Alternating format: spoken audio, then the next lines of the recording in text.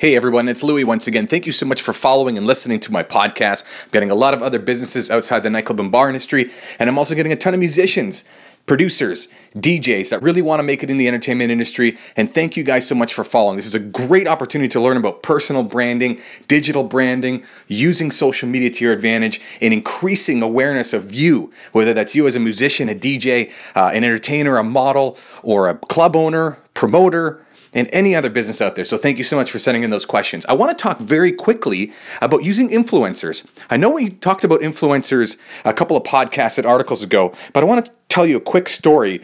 Last couple weekends ago, my wife has a food festival, and there is one of her Twitter followers mentioned, oh my goodness, the food festival is happening this weekend, and actually tagged in a large social media influencer in the food space. Now, this one follower that followed my wife's account has like 100 followers. But this person she tagged in has 150,000 followers. Those two individuals are not friends, but just by sheer good timing, that very famous food celebrity caught wind of the tweet. Then started tweeting about the festival, showed up to the festival, brought lots of people to the festival.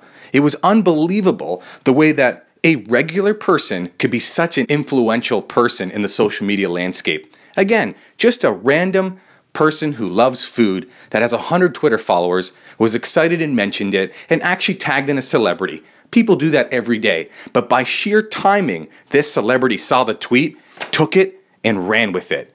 And boy, was it fantastic. So always treat your customers and your followers with the utmost respect. You have no idea how their small tweets could hit the right timing, catch wind, and actually make things extremely successful. Everybody's an influencer, whether they have 100 followers, 50 followers, 150,000 followers, or 1 million followers. It's all about timing, and pay really close attention to that. Thanks a lot for reading, listening, and following. We'll see you guys next time.